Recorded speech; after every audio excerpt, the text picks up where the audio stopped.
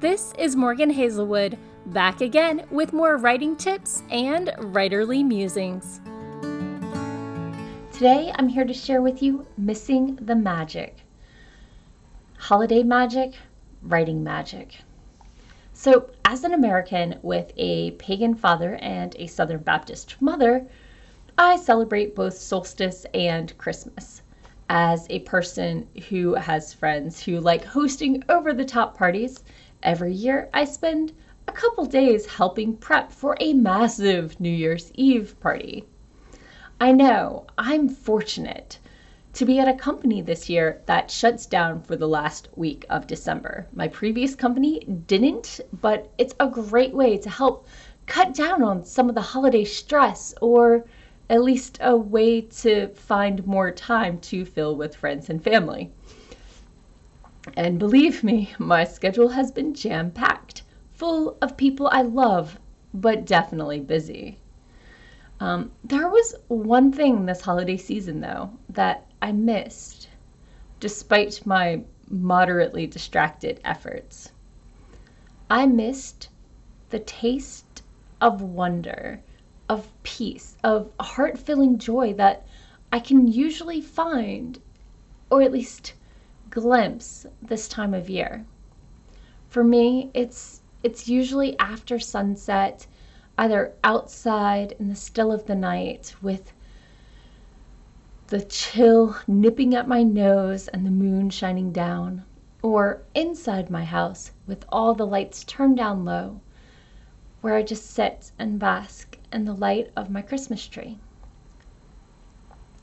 Well, I found a quiet moment outside with the moon shining down, and I took a picture and ran off to a solstice party. I found a few evenings to bask with my lights turned down low and my tree all aglow, but I didn't get that sense of basking.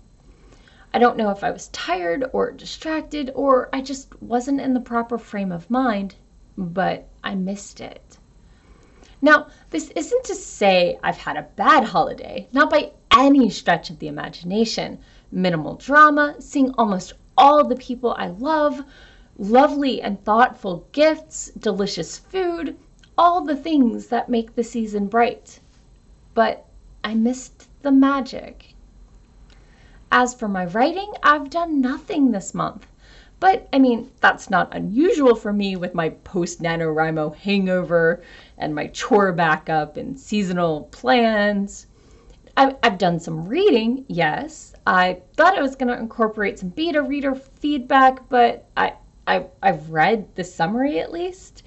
And of course I've kept up with my blogging, as you can probably tell. But now I sit and I contemplate, what do I want to do next? I've debated doing that feedback incorporation and hopping back on the query train, or revising a rough draft, or finding a new project. Because as a writer, there's this never-ceasing sensation that a deadline is looming.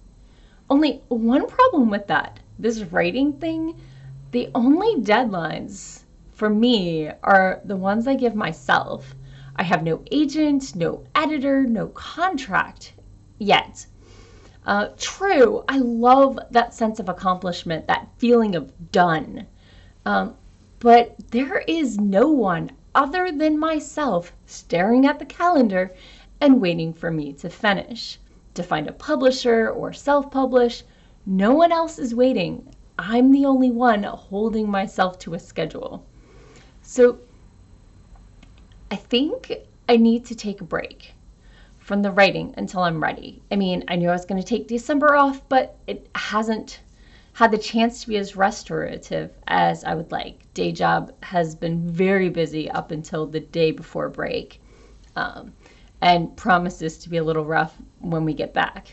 So I'm going to wait until I'm excited again to see how much better I can make my story, until I'm ready to dive back into the query trenches or the editing doldrums, until I can find that magic again.